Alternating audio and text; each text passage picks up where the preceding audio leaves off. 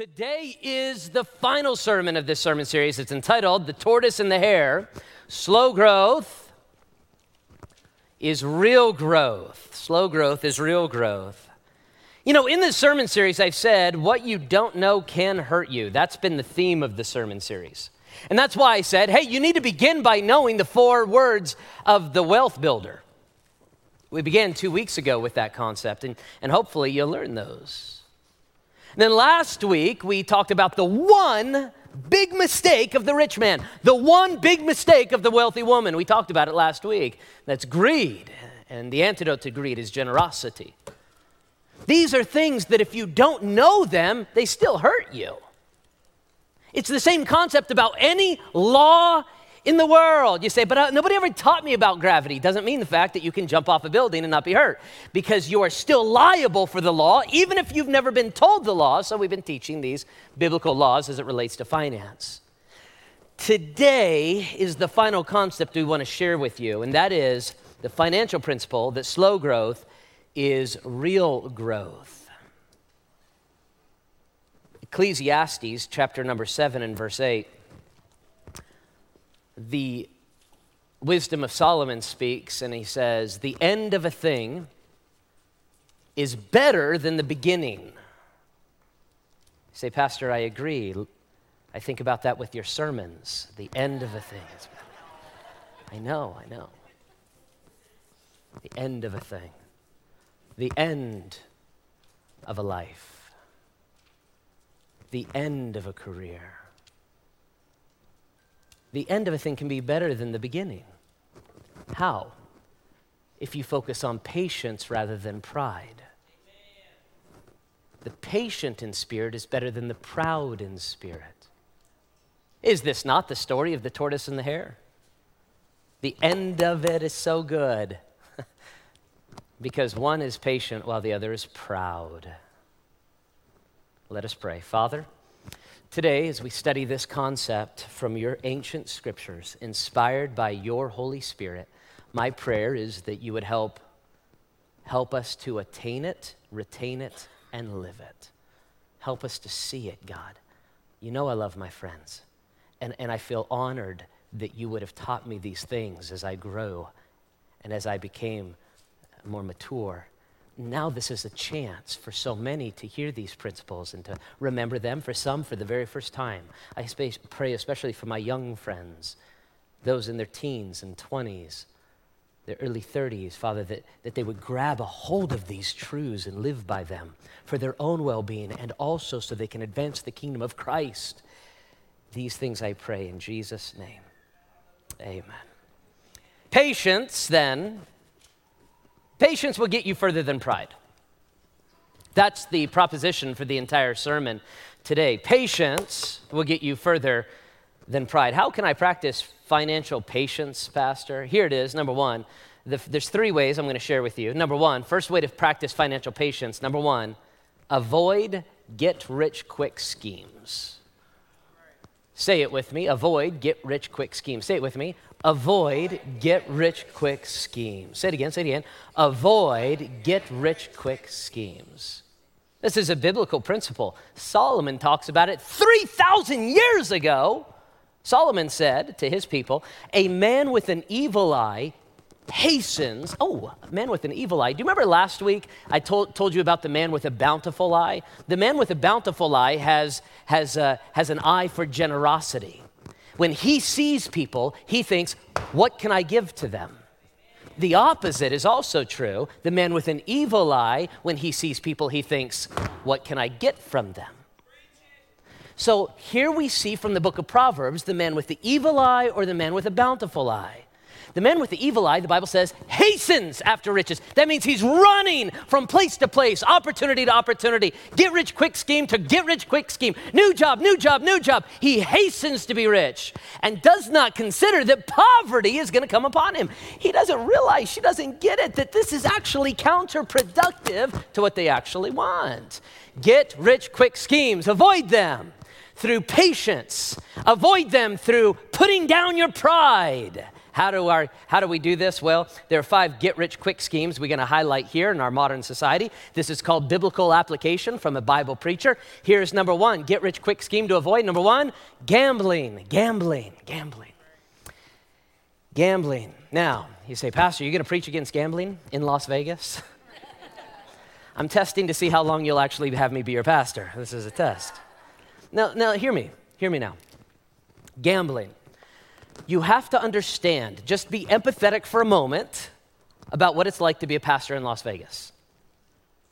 I'm the one who week after week, after month, year after year, has to counsel families who lose their rent money and lose their homes and lose their mortgage payments and can't buy groceries because somebody in the family can't stop going to the casino.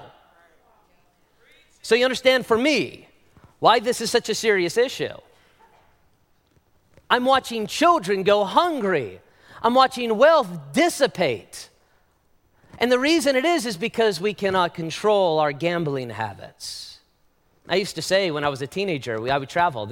Las Vegas has changed so much. I was a teenager and I would leave, or in my 20s I would leave. I went to college in Florida and people say, oh, you're from Las Vegas? I knew what was coming next, You're from Las Vegas? Do you gamble much? And we used to all say, everybody used to say, you would say, no, I'm a Las Vegan. We're not that dumb. That's the way Las Vegans used to answer that. Do you know why? Because we did not get scammed. We were the scammers. We invited others to come to our casinos and we took their money. But what's happened over the last few decades is outsiders, many of you, have moved from outside the state into the state, fantastic, but you haven't realized what Las Vegans know. You don't gamble, that's for them to give us their money. Look, I'm not gonna validate scams. We're gonna talk about that in a moment, but listen to me, listen. How do I say it? Don't be dumb. Amen. Come on, what are we doing? Station Casino doesn't let you cash your paycheck there because they're nice. And if you're an executive from Station Casino, I know the game. If you're here today, you're saying, I know exactly what you're doing. You're trying to get our people to cash their paycheck at Station so that they spend their money completely at Station.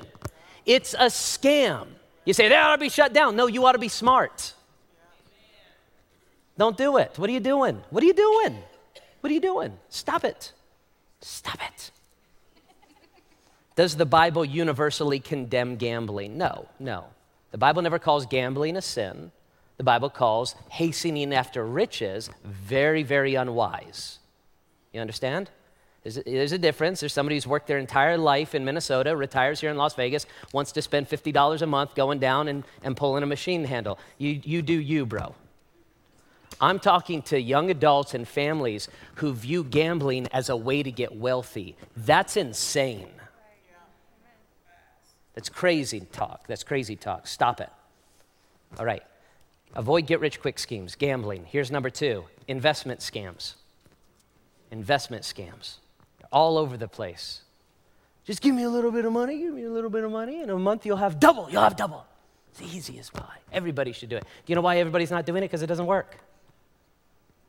Happens all the time in church. If you're new to church, you watch out. I'm telling you, as the shepherd of the flock, watch out. Wolves come to flocks. Maybe you're a wolf in here today. I'm going to point you out. Okay, all right, here we are. Ready? By the way, if that made you nervous, you probably are a wolf, not a sheep. 15 years of pastoring, this is what we see. We'll see people coming in. I remember a guy, this is probably, I won't name his name, but years and years ago now. And he used to walk around with a piece of paper in his pocket and a pen, and he would pull it out. Not when I was around, because I'm the shepherd, I kill wolves. And he would pull it out, and he would say to people, I didn't find out for months. He was a member of the church. He actually went through our membership class and everything, became a member of the church. And it would be like, hey, you know what? All you got to do is give me $500 now. You give me $500 now. We could turn around in a few weeks. It'll be $2,500. And the people, listen, my dear friends, wolves come into the flock. They find places like this, and they feast upon you. Say, how do I know if it's a wolf?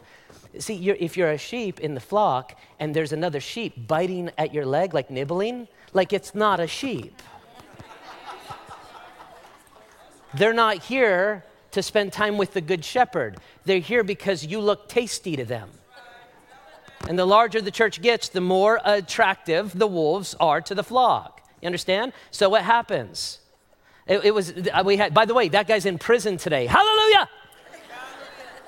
Hallelujah, he's in prison today. He finally got caught. A couple years later, another guy started coming. Him and his family, beautiful family, wonderful kids, amazing guy. He was totally 100% deep down an anti-God con artist. He's a con artist. He got so connected to our church, he literally became a small group leader. Yeah, it's the only time that's ever happened. And you say, how could you admit? I'm just telling you exactly what happened. I'm an open book.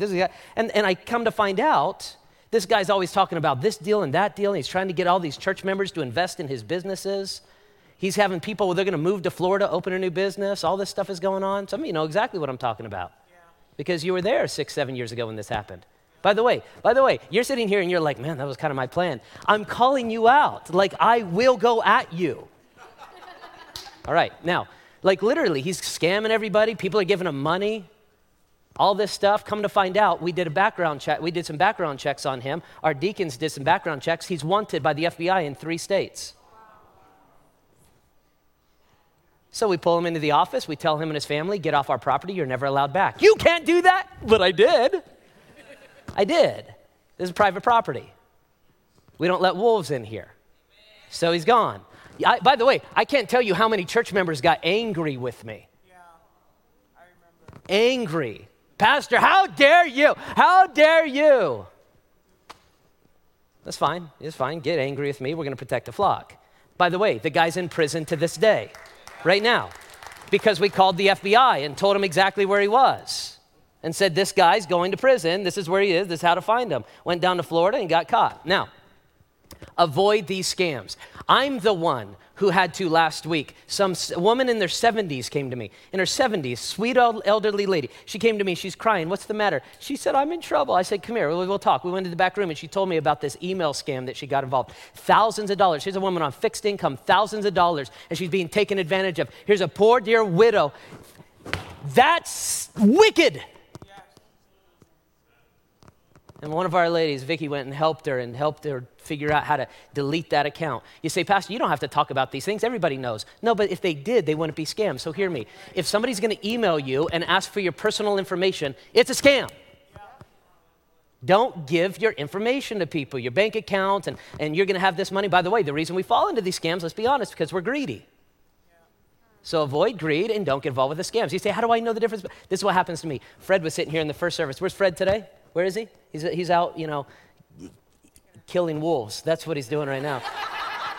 Fred, one of my partners in the church, right? Pastor Fred, I hand to God, there's not a year that goes by that I don't send him something and say, hey, Fred. He's like, yeah, Josh, what's up? I'm like, is this a scam? Because I don't know sometimes. And he's like, yes, please just don't give anybody your social. Okay, thank you, And like, I get it. Sometimes I would, but how do I avoid that? I have Fred in my life. Who do you have in your life? The answer is the church. Go to your small group and say, hey, does this look like a scam? Say, but that's embarrassing. I should know better. No, none of us know better. I've learned this years ago. You don't have to be the super smartest person around as long as you surround yourself with smart people. And trust them. Amen? So this is what we're talking about, okay? So number 3 here. Number 3, how do we avoid get-rich-quick schemes? Number 3, pyramid schemes.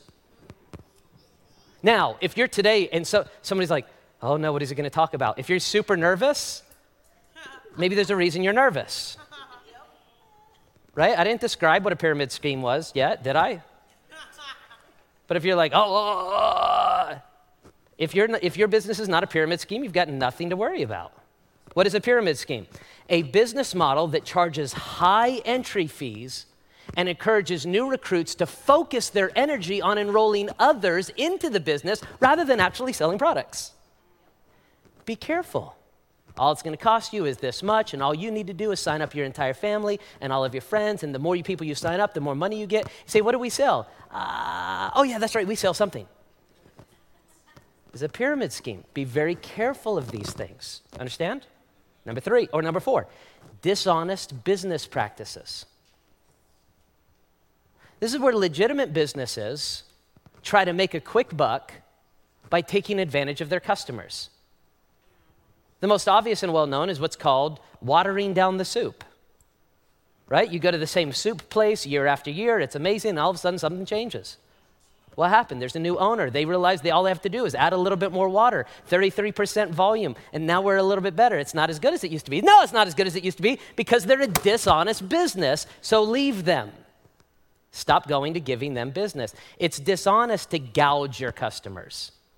Gouging your customers is when suddenly you find out, man, there's a big need. You can say, oh, that's supply and demand. No, that's gouging. Right? This whole toilet paper thing, like toilet paper. You know. Got to buy a bunch of toilet paper, sell it for $40 a roll. That's called gouging, and it's against the law in the United States, which is a good thing. But businesses still, no, I shouldn't say that. Dishonest businesses try to go up against that rule constantly. Stop gouging the customer. This is the way business is supposed to work. Business is supposed to work that you win and I win. That's how business works. I get and you get, and it's a good equal exchange. I'm doing well because you're doing well. We're all doing well here. It's not I win and you lose. That's not business. That's scams. It's dishonest business practices. Here's another dishonest business practice. Not paying your people. Pay your employees. What are you doing? Why is management in a situation where they're taking advantage of their people? If they're going to give you an honest day's work, give them an honest day's wage. Why are we in a society where the government has to come in like a big parent to tell us that we have to give a good wage? It's because we're not honest enough to give a good wage. So you have employees, pay your employees. Quit being dishonest, cycling through as many people as possible so that you can have more in your back pocket and they get nothing. It's dishonest. It's not biblical. The Bible says wealth gained by dishonesty will be diminished. You do that long enough, you water down that soup long enough, you will have no money. That's what it's saying. People won't trust you. Modern terminology calls it the reward of the free market. You'll be shut down. But he who gathers by labor will increase. Notice that. He who works hard in a fair system will get ahead. This is what it's saying, and we need to be careful of get-rich-quick schemes. If you're a business owner, don't fall into that trap. You say, how do I know if I'm falling in that trap? Come talk to me. Come talk to Fred. Come talk to Gary Amick. Talk to others. And we'll say, this is what you need to do. We'll help you figure it out, right? Can I get an amen? All right. Number 5 here. Here's another get-rich-quick scheme, prosperity theology. This is the worst one because it just tacks the name of Jesus onto a get-rich-quick scheme. How does prosperity theology work, Pastor? Prosperity theology is where a guy like me takes a book that looks like this and says to you, all you have to do is send me $1,000. If you send me $1,000, God is going to bless you. He likes you. He's just been waiting to give you money, but he can't give you the money that you need until you give me all the money you have. It's a scam. It's a scam. Do you understand? Here's why it's so bad. Because it takes an actual doctrine from the Bible and it perverts it, which is how we get bad theology. True things in the Bible that people take to a far extent. Remember last week I talked about the generosity cycle? That's a true doctrine in the Bible. God is generous with you so that you can be generous with others. And the more generous you are with others, God is more generous with you so that you can be generous with others. That's the cycle. We talked about it last Sunday. What a prosperity theology teacher does is they do whatever they can to explain the motivation is this. I give so that God will give more to me so that I can spend it on me. It's a perversion of a right doctrine, and it destroys the truth of the true doctrine. And it takes advantage of the poor. Constantly, and it bastardizes the name of Jesus Christ. That's what it does. Avoid get-rich-quick schemes, my friends. You understand? You say, well, then what do I do if I want to get wealthy? I told you in the first sermon, the 4 words of the wealth builder, and then also the huge mistake in the second sermon of the wealthy person, greed. The antidote to greed is generosity. These are the principles you need. But all summed up, here's what you need to do to avoid get-rich-quick schemes. Here it is. Be boring. Just be boring. Financially be boring. Understand? You don't have to compete with everybody's car, everybody's house. Just be boring. Invest every single dime you can in a 401k. Boring, boring, boring, boring. Every dime. You understand what I'm saying, young men? You understand? You get a job, invest every single thing you possibly can. 401k. Get a good job or start a good business and get around good business people who know what real business is. All right? Buy a boring home you can afford. Right? And whenever somebody inevitably says to you, I've got this new product, it's called such and such mortgage, and you don't have to pay anything for 40 years. And you're like, I don't get it. Be boring. Say, I just want a boring. What's the most boring mortgage you have? Well, it's 30 years, and they make the same payment for 30 years. I'll take that one. Be boring. Learn about boring things like Roth IRAs. Doesn't that just sound boring? You just hear the word Roth IRA, and you're like, oh. Be boring. You understand? Okay. How do you practice financial prosperity? Number 1, avoid get-rich-quick schemes. Number 2, practice delayed gratification. Say it with me. Practice delayed gratification. You hear what I'm saying? Delayed gratification is a muscle. And the more you use it, the stronger you get. You know what I'm talking about. We're friends. We've talked about these things. You say no today for something pretty good so you can have something awesome later. Look what the Bible says about this. This is not my idea. Look what the Bible says in Proverbs chapter 25, verse 28. Whoever has no rule over his own spirit is like a city broken down and without walls. This would have been a dangerous thing during the time of Solomon. Imagine some ancient city, right, with a big wall around it. But somebody attacked that city and the walls are broken down. Now that city is a place where any enemy, anytime an army marches by, they can go in and raid and plunder and pillage the entire city anytime anybody wants. That's the way some of our spirit, that's the way some of our people are. They have no control over their own spirit, so anytime anybody wants to come at them, they just lose control. Some people do it with anger. Some people have no control over their spirit of anger, so somebody just has to poke you a little bit and you're and you blow up. You see? You're like a city that's broken down without walls. There's no defense. Some of you are this way with lust. Some of us are this way with lust. You see just the slightest lustful thing, and your mind goes to the gutter. You have to build walls there. And some of us are that way when it comes to finances or buying stuff. You just think of one thing, you open Amazon, and you buy it. Some of us just need to delete Amazon right now. Delete it off your phone. You know, there's a reason why there are candy bars at the checkout.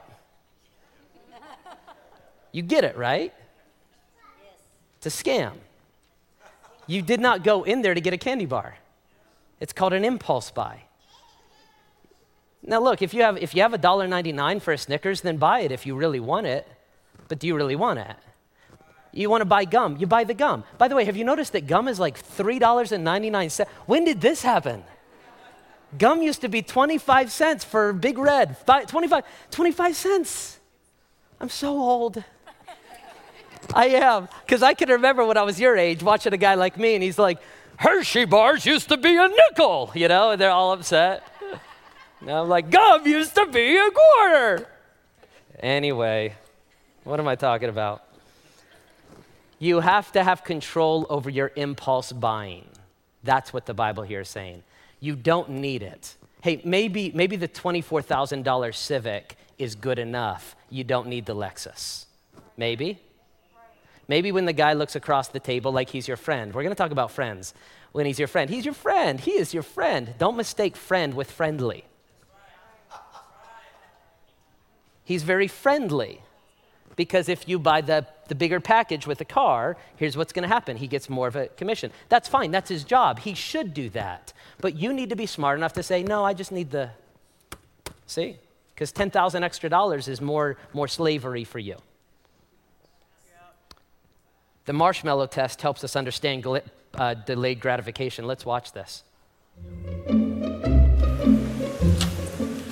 Okay, sit in that chair. All right, here's the deal. Marshmallow for you.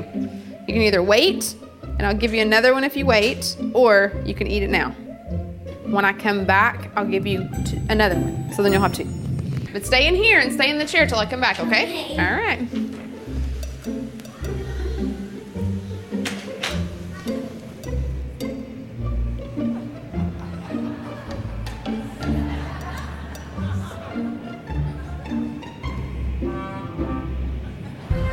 You know that feeling? You know that feeling?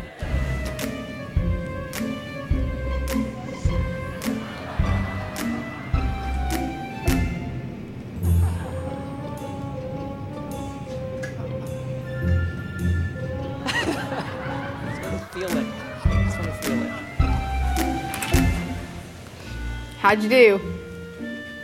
Did you do good? You did? Yeah. You wanted to eat it, didn't you? Yeah. So did I tell you to give you another one? Okay, now you can have both. You need them.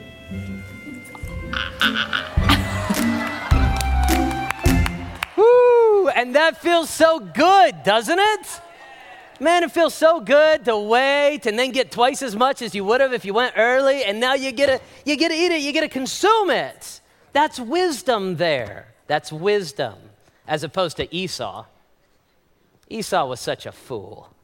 Esau was out hunting all day, and he was so hungry and tired, and he came home, and his brother, Jacob, was in the kitchen making some stew. Can you picture Jacob in there with his apron on, making a nice little stew? It smells good. And there comes Esau in the front door.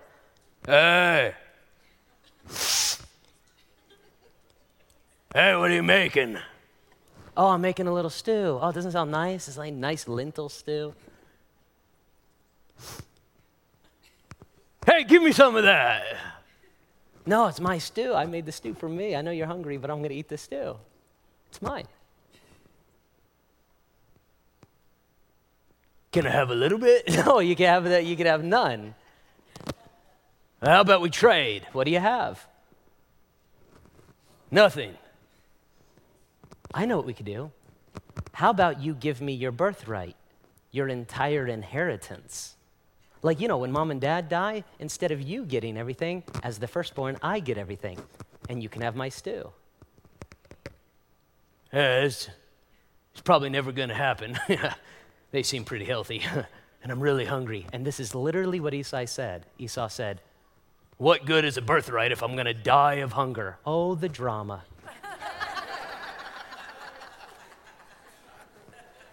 But I want it so bad. I want it right now. I need it. Give me the soup. He ate a bowl of soup, and he gave up on his entire inheritance. What a fool. There will always be a Jacob ready to take advantage of you. Always, always, always. They say a sucker is born every minute. Esau was a sucker. Why? Because he could not practice delayed gratification. This is the way to practice delayed gratification. Here it is, 3 simple words: patience, persistence, and perseverance. Patience. Patience, the discipline to wait for something better. Wait for something better. Wait for something better. Listen to me, you young adults, you teenagers. The reason you don't need to give yourself to every man that comes along sexually or every woman that comes along sexually is because you can wait for something better. I'm telling you, marriage is a far greater gift when you have waited for something better. Why in the world would you wait? Delayed gratification is a good thing. Patience, patience, persistence. Persistence is the discipline to stay on the right path. Right? So your kid comes to you and like, I want an Xbox. And we're like, great, let's go put it on the credit card. How about what we do is we say, you want an Xbox? That's awesome. Let's figure out a path to pay for it. You do this chore every day and you get $1, and you do this chore every week and you get $3. And your whole point is you could do the chore better than them. In fact, every time they do the chore, they mess up the house. You know what I mean? But it's not about the chore getting done. It's about the fact that you're teaching them delayed gratification. Now they've got $40 in their pocket and it's burning and they're like, man, I just got to spend it now. And you could say, you can. You want to buy the ice cream for tonight? You can buy ice cream. But you got to remember the Xbox. Oh, man. Do I want the Xbox 3 months from now, or do I want ice cream tonight? Teach them. Stay on the right path. Number 3 here. Persistence leads to perseverance, the discipline to keep going even though it hurts. It hurts. It hurts. It hurts to save money. It hurts to invest. It hurts to look at the Chipotle line and say no to the guacamole. It hurts. It really does. Does anybody else, am I alone? It's not easy saying no to yourself. But man, this is what the tortoise knew that the hare never understood. One step at a time. Just keep plugging away. Just keep investing. Don't touch that 401k. Don't touch it. Don't touch it. Don't touch it. And everybody that's faster than you will fall asleep on the sidelines, and you will win. You say, man, I wish I had more of this information. I wish I did too. I'm not going to take 12 weeks to teach it. 3. That's why we're inviting you to be a part of what's called the Financial Peace University. It's a 9-week class that our people teach. People that I trust teach this class. It's 9 weeks on this. It doesn't take place on a Sunday. It takes place different times. You need to take this class. People will often in a sermon series like this say to me, am I too old to learn these principles? The question is really, are you too old to take a class and learn? I can't answer that question. It's not about your age, it's about your willingness to change at the state that you're in. Amen. Now, the earlier you change and think differently, the better for you. But if you're 50, 60 years old and you want to learn these principles now, fantastic, do it. You've got another 30, 40 years to go. Then learn the principles. Take the class. Now, how do you do this practically? You can text. I don't want you to do this later. I don't want you to do this today. I don't want you to do this tomorrow. I want you to do it right now. Text FPU. Go ahead and press the button, guys. Text FPU to 702-766-7557. You text that number, and you'll be put in the FPU. Our churches will get your thing, and then they'll call you and say which class you want to come to. Do you understand? So if you need to take the class, text them, and they'll figure out what class works best for you, all right? Now, I'll leave it up there for some of you doing it right now, okay? Very good, all right. How do I practice financial peace? Avoid get-rich-quick schemes. Practice delayed gratification, number 3. Lastly today, last for the series, plan generational wealth. I hinted at this in the first sermon. I had many people ask me more. Tell us more about what the Bible says about this. Okay, so here's where I'm going to. Plan generational wealth. Some people have never been taught this, and so they didn't know. But remember, what you don't know can hurt you and your grandchildren.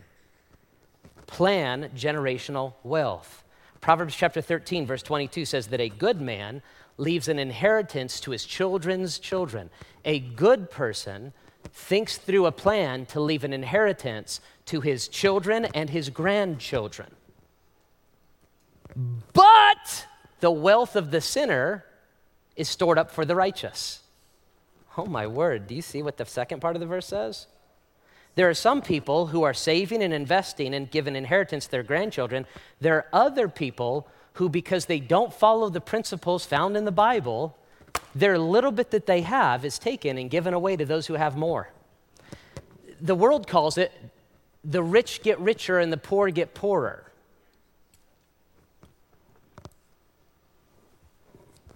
And this is how it happens. You say, I don't think that's good. The point of the passage is not to tell you what is good and wrong. It's to tell you what is. Last week we said the only antidote to greed is generosity. So don't miss the generosity part. But this is the way the world works. You better get in on it or you'll lose. So you learn these principles, you practice these principles, we've said throughout the entire series, and you will gain wealth, so much wealth, you'll pass it to your children, your children's children. You say, what about those people who don't know about those things? That's what I'm doing. Don't you see what's happening around you? Say, what about those people who don't know? I've been telling literally everybody I can these principles, and people like me have been saying it for 3,000 years. Some people don't want to know. And if they did, they're going to call me some kind of a bigot or some kind of a bad person because I'm telling them, look at an old book and see what the Bible says. I'm not the bad guy because people refuse to hear the truth. But there are a few. Jesus called it the narrow way. There are a few who are going to learn these things. So we need to learn them. Now, when it comes to generational wealth, I'll say this. The biggest problem that some people have and think about when it comes to generational wealth is they think that generational wealth is for millionaires. It's not. Generational wealth starts small. You think, this is what you think about generational wealth. You think, trust fund kid, hundreds of millions of dollars, an heiress to this or an heir to that. At the beginning of the series, I told you this sermon is not only going to help you, it helps you shift your future and helps you begin to leave a legacy for generations. This is how that takes place. Don't think in terms of centuries. Think in terms of decades. See, some people financially, they only think in terms of weeks. They literally live week to week to week to week. I've given you plans in this series on how not to do that. Some people only think week to week, month to month. Other people think financially centuries down the road. They're like, well, if I were to change, it'd be like 100 years before things change. No, that's not true. It will be decades. But decades will change you. Within 10 years, I'm telling you, you follow these principles, your whole life will be different. In 20 years, your whole legacy of your family will be different. Decades, decades, decades. This is what we're talking about. My father was the son of a Middle Eastern immigrant. My grandfather didn't come to these shores until he was in his 40s. And so he didn't have all the wealth that other people of his age in the United States did, but he had opportunity like he had never had back home in the Middle East. So he worked every job he possibly could, and he built all the wealth that he possibly could, but in reality, all that he could gather by the time he was done was 24 silver coins. Oh, he was doing far better than anybody back in the home country. Isn't that an amazing gift about America? Amen? He could leave 24 silver coins as a Middle Eastern immigrant to his son, my dad. 24 silver coins. So what did my father do with 24 silver coins? He took those 24 silver coins and went to a casino and, no. He took the 24 silver coins, very small inheritance. He had just bought a very modest home in North Las Vegas with a mortgage they could afford, over 30 years to pay for it. And they built a little, he took the money and built a little white picket fence. He increased the value of that which was already his. He invested in himself and in his future, you see? My mother, on their side, no large inheritance, but there was a tiny 5-acre parcel of land literally in the middle of the woods in Pennsylvania. No road to it, no well, no electricity. Like nobody would want this piece of land. That's their only inheritance. Over the decades, my parents have slowly built a road out there, built a little cabin, invested in themselves, invested in their future. This is generational wealth. Followed these other principles, all the 4 words of wealth building, generosity instead of greed, and now second generation is turning into third generation. You see? And they will pass down to us more than they had. And if we follow these biblical principles, we will pass down to our children more than we had. And then if they follow the biblical principles, they'll pass down to their children far more than anybody had before. And then they will be pointed at, and the world will say, how do you get so lucky? It's unfair. And 100 years of following biblical principles led to that conversation. 100 years. 100 years, you see? Leave a legacy. A man in our church, again, it's not millions of dollars, but imagine this. A man in our church just recently, he's in his 70s now, after years of working hard doing these principles, he just was able to buy a house. He has 3 children. Buy a house paid off completely for all 3 of his children. Isn't that amazing? Now, that's a big deal. Imagine what you would do if you had a house completely paid for, no mortgage, no rent. What would you do with that money? Now, the answer to that question tells you whether or not you'll ever have generational wealth.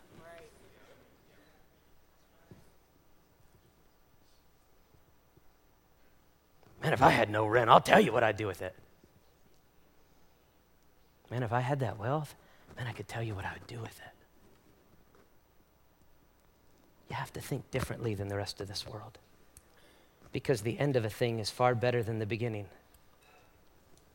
And the patient in spirit. Ecclesiastes chapter number 7.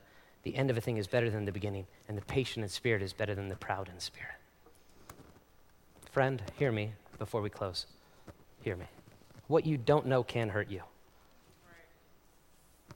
And what I shared with you today, people don't realize that they are suffering because they've never learned these principles or heard them.